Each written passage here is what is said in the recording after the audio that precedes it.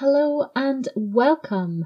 I am Steph Smart and this is Smart Ponders, a collection of blogs and podcasts created by me where I ponder things great and small, from arts and creativity to education, well-being, self-improvement and so much more. You can follow me on Facebook, Instagram, Twitter and Pinterest and subscribe to the YouTube channel, all with the username @SmartPonders. Be sure to check out the website too, smartponders.com. Today's podcast is an audio recording of the blog titled I See, Visualization and What It Can Do for You. Yep, we are heading into wanky territory with this, so buckle up. Those of you who know me will be all too familiar with the term wanky, but for those of you who don't know me that well yet, fear not, I am not about to leave you out. So the term wanky is one that I use instead of pretentious. It's a term used fairly often to point in past drama classes, students kept a wanky count, a note of how many times I'd say wanky throughout the class. So maybe you could go back to the start of this and do your own wanky count. If you do that, let me know in the comments below. Anyway, today's ponder is all about visualization. Now, I know a couple of posts back I talked about embracing the journey and that life was really about the destination. If you haven't read that blog or listened to the podcast, I would encourage you to do so. However, today is about creating the destination, so visualizing that end goal or that end point that you want to reach. After all, without a vision, how can you have a focus? So I shall articulate my meaning by reflecting back to the days of me and my learner motorbike, Enyo. As part of the learning journey to achieve my full license, which I now have, I had to learn how to do a slalom and a figure of 8 on the motorbike. Now, time and time again, I'd fail, losing my balance or putting my foot down, which are big no-nos for the test. I was practicing all the time in any car park or space that I could find, but something just wasn't right. Something wasn't clicking into place. And it wasn't until my instructor, shout out to Kevin, said to visualize the end goal and focus my intention on the end cone, not each cone as I got to it. Now, yes, before anyone points out, this could be seen as a contradiction to what I've previously said in the Embracing the Journey post. But if you account for the slalom as being one part of the greater journey in getting the license, and the fact I'm still embracing the process, I think I just get away with it. So back to the cones.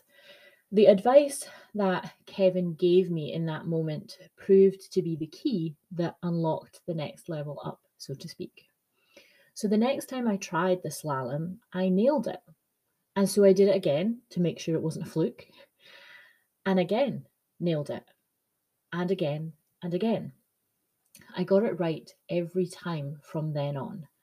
All because my focus was on the end cone and not each cone as I was approaching it. So I was visualizing the maneuver before it had happened and visualizing that end goal. So what is visualization? So visualization is a tool of the imagination. It's the ability to focus on something in your mind so clearly with such strong belief and minute detail that you can arguably bring it into being. Now, before you all start rolling your eyes at me, please bear in mind that I am chatting about this primarily from the perspective of a drama lecturer, whereby most of the work I do is around the imagination.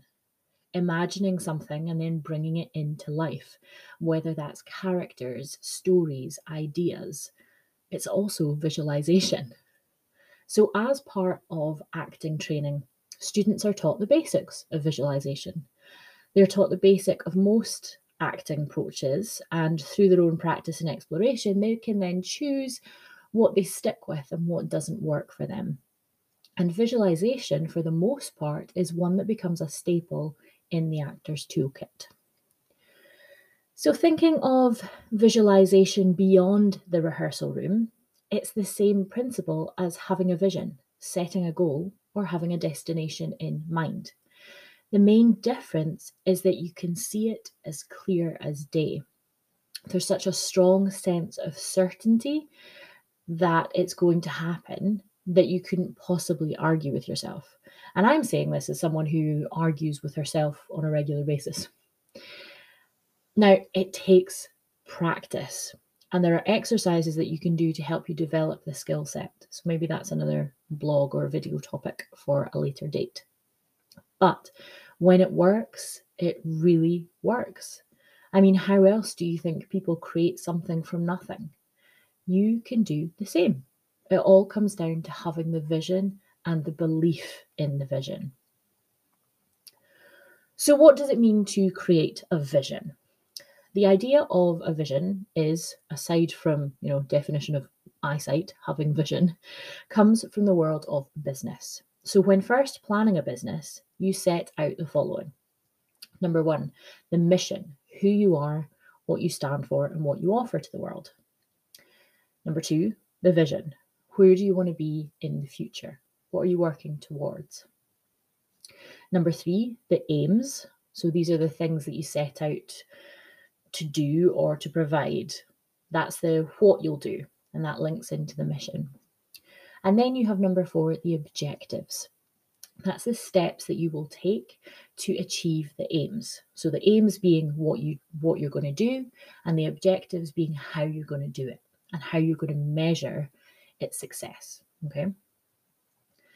So the vision is all about the future, acknowledging that right now in the presence, you can and do have the power to imagine what your future could be like, where you want to be, what you want to be doing, who you want to be doing it with. That's the vision. The biggest challenge is believing that you can have it. That's the visualization. So how can visualization be useful? And I know there will be some people either listening to the podcast, watching the YouTube channel, or indeed reading the post, who I've lost, who will not be on board with this blog. And that's totally fine. I am under no illusion that not every post is going to resonate with everyone. That's just not how we as human beings function. But what I am doing is sharing my experience and my thoughts on it. And that's what it's all about. However, the imagination is a powerful tool, regardless of your belief in visualization. Think back to when you were growing up. Imagination, make-believe, role-play, world building, it's all connected. I know when I think back to the imaginary friends that I had growing up, I believed without a shadow of a doubt that they were real. That belief was present through, playing with Barbies, playing schoolies, when I pretend to be a teacher and the dolls I had were pupils. I know I am not the only one here that did that. And even when playing, with friends, one of the games that we played was through role play of Teenage Mutant Ninja Turtles. And it was all real, but in my head and in the heads of my friends. Did it matter for 1 second that none of us were dressed like Power Rangers when we played? No. We saw in our heads and committed to it. There was never any doubt whether it was Teenage Mutant Ninja Turtles or Power Rangers or, whatever the game was. The role play felt real. And I guess that's the difference now, isn't it? We've lost the belief and the magic in the what could be, the unwavering belief in what we can't see. Becoming the adults we are today, we're often impeded by fear and doubt, and it stops the joy. It stops the creativity, and most importantly, it stops the imagination. Well, I, for one, think it's time to reclaim the imagination. So if you've made it this far, you deserve a gold star. But instead, here's a challenge for you. Take 20 minutes with a blank sheet of paper in a quiet space and ask yourself, what could your future look like? What is within your control? Let your mind wander and write it all down, no matter how wild or how wacky it might be. Write it all down. And acknowledge that each one of those are possibilities. You might not know how they're a possibility, but acknowledge that they are possibilities. Then pause and smile, because that's your starting point right there. That's the beginning of your vision and your visualization. This has been a Smart Ponders. I'd love to hear, like what you think about it all. Is visualization something that you have had experience in? Is this sounding like a load of nonsense? I'd love to know what your opinions and what your thoughts are.